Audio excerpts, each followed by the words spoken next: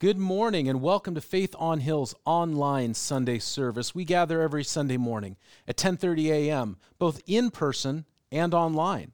The online, we have an audio-only podcast feed. You just have to search Faith on Hill in either your Spotify or your Apple Podcasts. Video versions are available at faithonhill.com and on our Facebook page. If you are on the video version, say hello in the chat, comment on the Facebook feed, share the Facebook video. We'd love to know who's here and how we can pray with you and pray for you. We gather together in small groups. We have small groups that meet one on Sunday mornings, one on Tuesday nights for young adults. We have youth group on Tuesday nights as well. And then we have a online Zoom small group every Wednesday night at 7 p.m. If you need the link for that, you can email smallgroups@faithonhill.com. Other than that, we invite you to stay after the Bible study for our time of response through prayer and worship.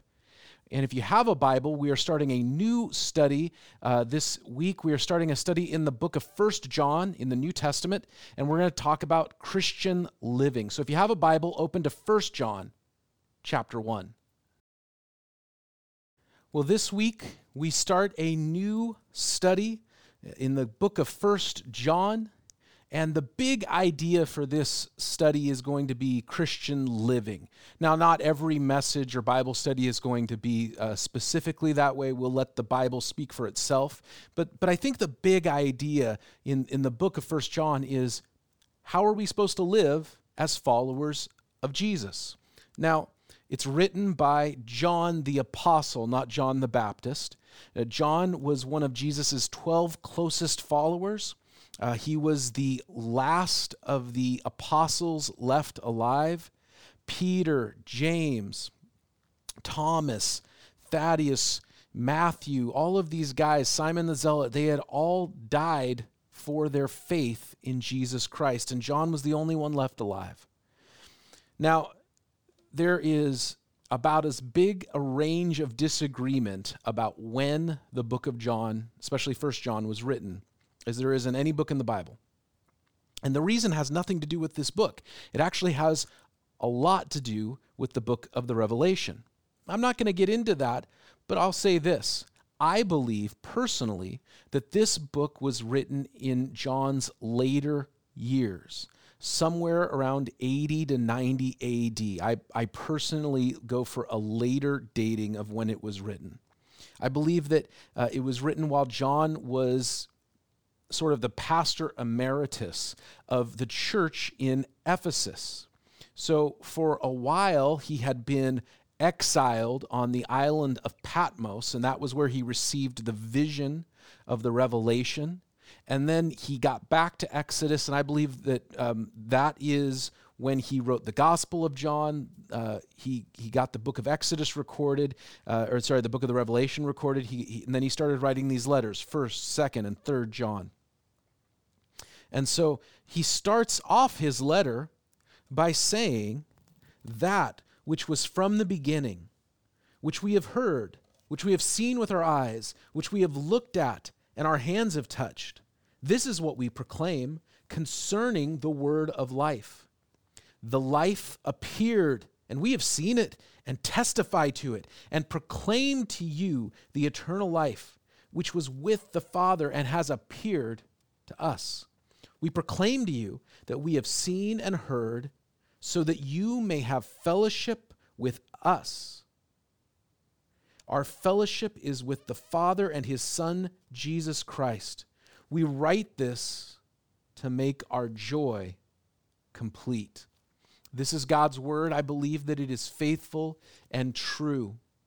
And I ask, God, that you would imprint your word on our hearts. Speak your truth to us this morning. We pray in the name of Jesus, the risen Savior.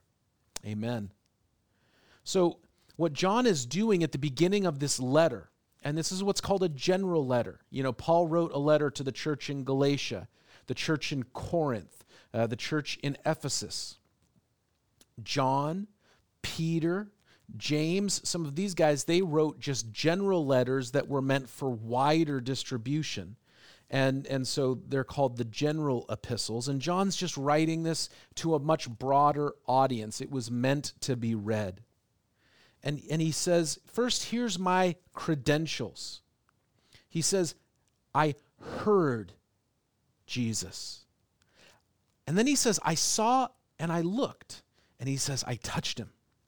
And so he's laying out his credentials. This is how I have the authority to speak on these things.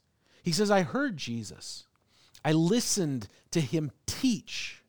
I heard the words that he said. That is, by the way, what was called, sometimes you'll hear this phrase, apostolic authority.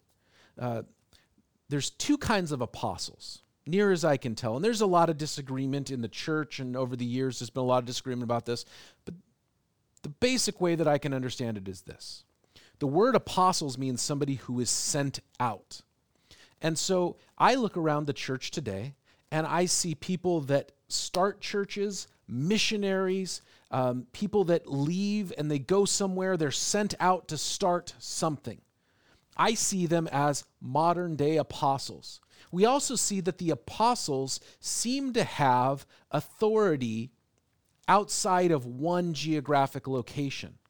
And I've seen that just in a practical sense in our day. That I have met church leaders who have great influence in a city, in a church, but not far beyond that. And then for those who came to Mexico with us a few years ago, and we hope to go back to Mexico again once COVID's over, but we went and we worked with Victor and Sonia Meral, who if you haven't gone there, you don't know who they are.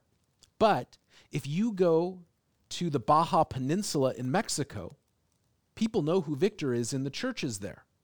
That if you mention, among the churches of Jesus in Mexico, and whether it's Baptist churches or Pentecostal churches, non-denominational churches, people know who this guy is. And I see Victor as an example of somebody who has an apostolic ministry. He's sent, he goes out, he starts things, he has influence and sometimes authority even in multiple churches all over the Baja Peninsula. So that's a modern day apostle. But then there's also apostles in the sense of those who were witnesses, eyewitnesses of Jesus, or closely connected. So Peter was an eyewitness of Jesus. James and Jude were eyewitnesses of Jesus. Luke, who wrote the Gospel of Luke and the book of Acts, was not. But he says he went and interviewed the eyewitnesses. He went and did the investigation. Plus, he was closely linked to Paul, who he himself witnessed the risen Jesus on the road to Damascus. And I can't prove it. But I am convinced that Paul very possibly saw Jesus before he was a believer, when Jesus was crucified. I can't prove it. That's just a theory I've had for a long time. That's where we get this idea of apostolic authority. So when we looked at how somebody gets to write the Bible, when it comes to the New Testament, one of the things that the church has looked for was who was an eyewitness, who had actually heard and seen Jesus. So John's saying, I was there. I heard the words that he said. And then he says, I saw and I looked. Now, why would he repeat that? I'm not an expert in Greek. I don't claim to be. I've taken some classes in New Testament Greek, but that doesn't mean that I'm the person you go to as the expert. I'll say this. I can read the guys who are experts. And from what I understand in reading the Greek lexicons and the commentaries, it could be that what he is saying is, I saw and I beheld. Meaning, I physically saw Jesus. I physically saw Jesus walk on water. I physically saw Jesus live out his life. John, we're told, physically saw Jesus die. He was there at the crucifixion. And he physically saw someone that he believed to be Jesus risen from the dead. And then when it says, I looked, or some translations might say, I beheld, I personally think it's a turn of phrase. I looked and I beheld. I physically saw him, yes, but I also observed him. That for 3 years of Jesus' public life and ministry, John was one of the people closest to him. He observed him. Have you ever heard the saying, don't ever meet your heroes? I remember somebody telling me once that they had a friend who, back in the day, was like the biggest fan of David Bowie. And then he said, what would you do if you met them? And they had this very surprisingly self-aware response. Well, that would ruin everything. Because that person recognized that they had this built-up idea of the myth of this artist or entertainer. But if they actually met the real person, they might not like them. I've considered that in the past. What would happen if I actually met my hero? In Jesus' case, what John is saying is, it's the real deal. Jesus was who he was in private as much as he was in public. John says, I traveled with him, I looked, I beheld, I observed. It wasn't just the words he said, it was the life that he lived. And he says, I touched him. Now, why would John say that? It comforts me to know that even in the earliest days of the church, just a few decades after Jesus' death and resurrection, that there were heretics. Why would that comfort me? Well, quite honestly, sometimes I look around the world and I see the state of the church and I think, oh Lord, it's so terrible. And then I read church history or I read the Bible itself and I realize there's always been problems. And as much as I might get discouraged about how the church is at large, and there are discouraging things, the current statistics say that of the people who were regular church goers in 2019, 25 to 30% of regular churchgoers in 2019 have stopped going to church completely. No podcast, no online service, no in-person service, no small group, nothing. And quite honestly, we've seen that here at Faith. And one of the things that I think about and I pray about is the reclamation project of bringing people back into fellowship with God's people over the next several years. But why would John say that he touched Jesus? Well, it's because the original Christians had problems too. And the original Christians had heretics too.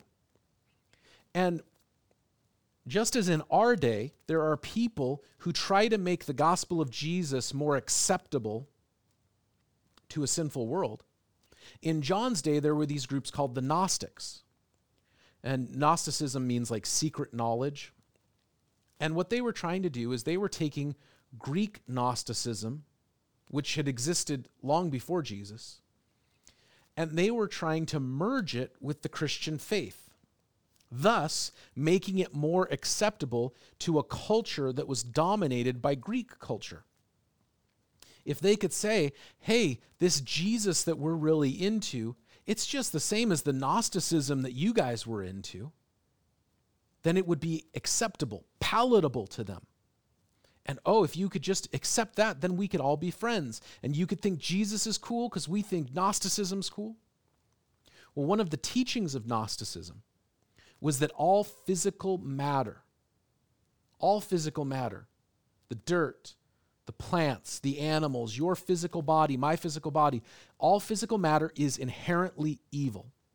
And so what these Christians who were trying to adopt Gnosticism and merge it into Christianity, what they said is, well, if all physical matter is inherently evil and Jesus was without sin, then what they were saying was that Jesus must not have had a body. And church tradition tells us that these heretics would make up fanciful stories.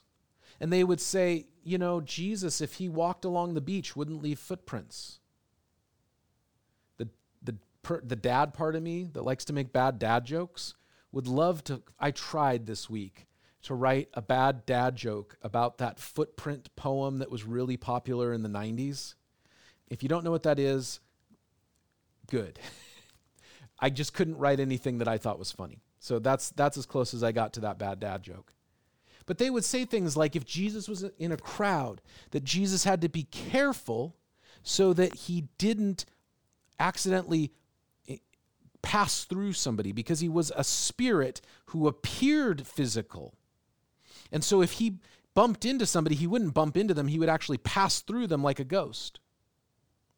John is saying nonsense. Nonsense. I'm thankful that John lived longer than most of his contemporaries and spoke into the second and third generations of the church, because their issues were different than the issues that Paul was writing about a few decades earlier. Paul died around 60 AD, and I believe that John was writing about 20, 25 years later. And I'm thankful that he was there to speak into those issues. So that's why I think he's saying, I touched Jesus. Do you remember when Jesus appeared to the disciples and he said, come here, especially to doubting Thomas. He said, come here. Look at the wounds in my wrists. Look at the wound in my side. Come and see. It's really me. I'm risen from the dead. And he's physical. Other places in the Gospels, John made a big point in his Gospel to say Jesus had a physical body when he resurrected, that he ate with the disciples. And so John is saying, hey, I heard Jesus. I saw him physically. I observed Jesus. I beheld him. I looked at his life. And I physically touched him after he rose from the dead. I can tell you that he was dead. I saw him die, and then I saw him alive. That's his credentials. Now you might say, I've never heard Jesus. I've never seen Jesus. I've certainly never touched Jesus. How could I tell somebody about Jesus? Jesus said, you believe in me because you've seen, speaking to doubting Thomas. But he said, blessed are those who believe who have not seen. I've heard because I've read the Word of God. I've heard because I've heard the Spirit speak to my soul and spirit. I've seen lives changed. I've seen the miracle working power of God in people's lives. Not just in people coming to faith, although I believe that that is the biggest and greatest miracle there is, but I have seen God heal people. I have seen God take people who were on the total wrong path, who had nothing going for them, and use them in incredible ways. I have seen God take broken relationships between husbands and wives, parents and children, and so on and so on and so on, and just restore and heal. I've seen, I've heard, I've seen, I've experienced. I've experienced the work of God, the Holy Spirit in my life. I've seen what happens when God moves in a place, in a people, in a family, in a church. And because of that, I can speak what I have seen and share that. And what have you seen? How has Jesus delivered you? How have you seen Jesus work? How have you experienced God's Holy Spirit in your world? You say, oh, I don't know what to tell people. Tell them what you've seen. I have no trouble talking to people about my wife. I have no trouble talking to people about my kids. Why? Because I know them and I live with them and I can tell you all about them. Can I suggest to you that the true Christian can tell anyone something about Jesus because they know Jesus, because they follow Jesus? Now, as I grow in my faith and as I've lived longer as a Christian, can I tell people more? Absolutely. And that's one of the most exciting things about being a Christian, is that I know more now than I used to, and I trust and believe that I'll know more about Jesus and who he is in the future. I hope that I will continue, and I believe that I will continue to be a better witness of Jesus in 20 years than I am today, because I will experience more of him and learn more of him and grow deeper in my faith and my relationship with God. And I believe the same for you. It all starts with the gospel. When we say Christian living, right? What does that mean? It all starts with the good news of Jesus, that Christ died to save sinners, and that the power that raised Jesus from the dead, we're going to read that in a verse in our prayer and response time a little later, that the power that raised Jesus from the dead is available to every Christian. It all starts with the gospel. And what's John's message? He says, our faith is from the beginning. Verse 1, that which was from the beginning, speaking of Jesus. He's saying that Jesus was not created. Jesus is eternal. That means two things. First, it means this. Every religion has a starting point. And even I will acknowledge that the church has a starting point on the day of Pentecost, about 40 days after Jesus' resurrection. But our faith is from the beginning. I don't see the Christian faith as starting 2,000 years ago. I see the church as starting, and that's how God's worked in this season of human history. And before that, he worked through the Old Covenant and the people of Israel. And before that, he was working in different ways. And you see that before the Old Covenant, where there's Melchizedek and there's Noah and there's these other guys who weren't Jewish, but God was working through them. But I trace my faith in God all the way back to the first people, Adam and Eve.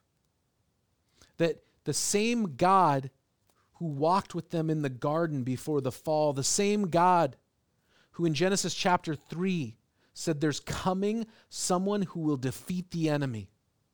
That's the God that we worship. That's Jesus.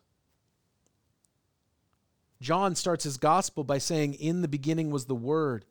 The Word was with God, the Word was God, and all things were created by him. And then a few verses later, he says, the Word became flesh and dwelt among us. Speaking of Jesus. And John wants it to be clear, our faith is not the faith that began on the day of Pentecost in Acts chapter 2 when the church was born. Our faith is not the faith that began at the foot of Mount Sinai when Moses brought the covenant to God's people. Our faith is not the faith that began when Abram left Ur of the Chaldees and journeyed to the promised land. Our faith is that which is from the very foundations of the world, the very creation of the world. And that Jesus was never created. He has always been. He has always been. He was incarnated. God became human flesh at that very first Christmas.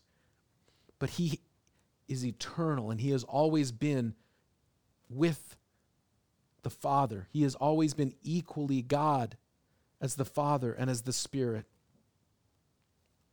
And John's message is we have an eternal God, an ancient faith, and we can have unity with God and with each other. We proclaim to you what we have seen and heard so that you may have fellowship with us, and our fellowship is with the Father and his Son. This is a tension that exists in different parts of the Christian faith. Our sisters and our brothers in the Orthodox and Eastern Orthodox Church emphasize the union that we have with God the Father. And what you mean by that is this, that God's relationship is with his church, and so when we become Christians, we join the church to have relationship with God. Western Protestantism, of which our church is part of that tradition or that stream, emphasizes personal relationship.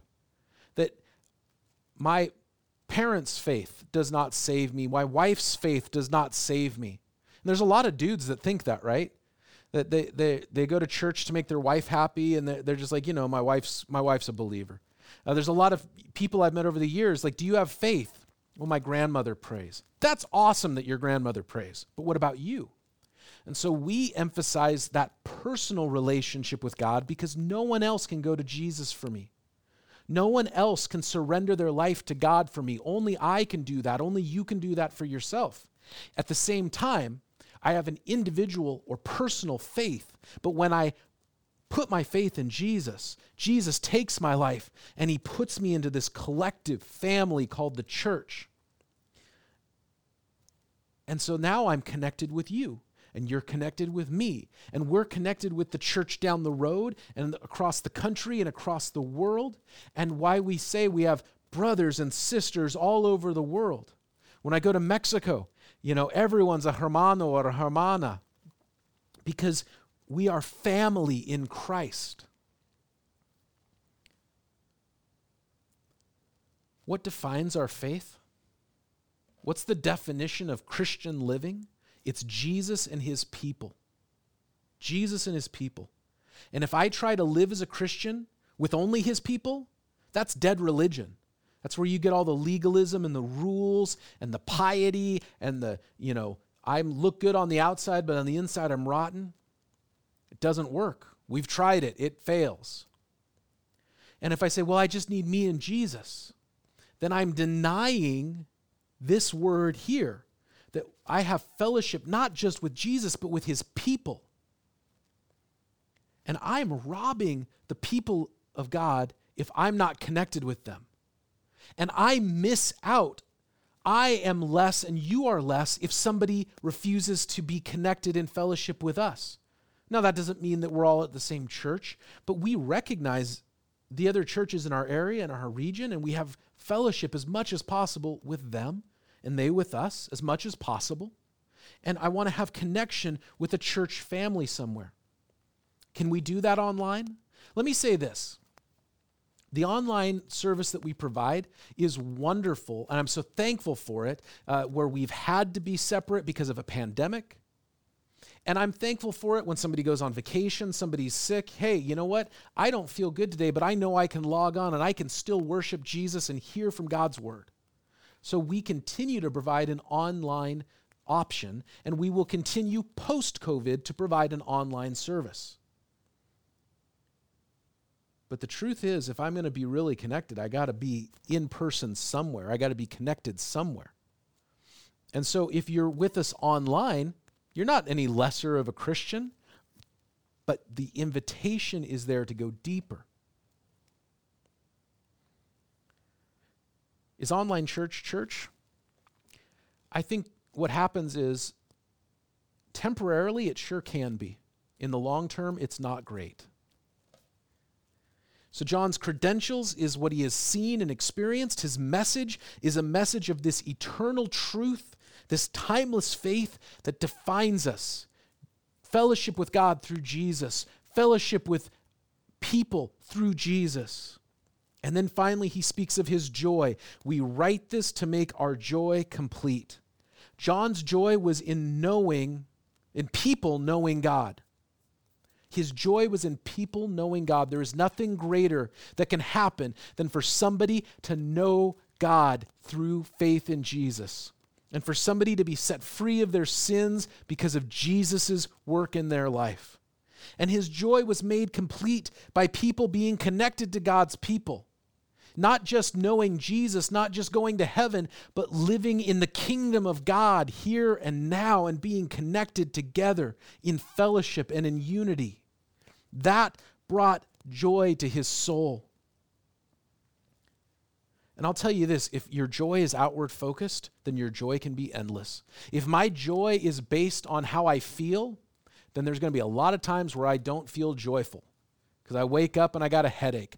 I wake up and my allergies are bothering me. I wake up and the kids aren't listening. I wake up and I check the news and people in the world are frustrating me. But if my joy is focused on others and serving others and bringing Jesus to others and seeing people find God and be connected, my joy can be endless. John's credentials are what he's seen and experienced. His message is one of peace and power and life change, and his joy is based not on himself, but on others. The foundation for Christian living is the good news of Jesus Christ. So as we continue to study the book of 1 John, we'll continue to talk about practical things that pertain to how to live as Christians. But if our fellowship isn't based on Jesus, then it will be incomplete. Republicans and Democrats who are Christians should be able to eat a meal together and pray together and acknowledge each other as brethren. Old and young, black and white and Asian and Latino, and all of us who are surrendered to Jesus, I should say our cultural differences, our point of view difference, our philosophical differences, those need to be surrendered to God, and I will submit myself to seeking unity. And if I'm not in Christ and you say, I want that, then come to Jesus. End the rebellion. Surrender yourself and find peace with God and fellowship with others who have been set free by Jesus. There's no greater thing that somebody can do. There's no greater way. And if you want to make John's joy complete and my joy complete, and you say, I want Jesus, let us know. God bless you. Let's stay together as we go into a time of prayer and worship and respond to what God has spoken to us.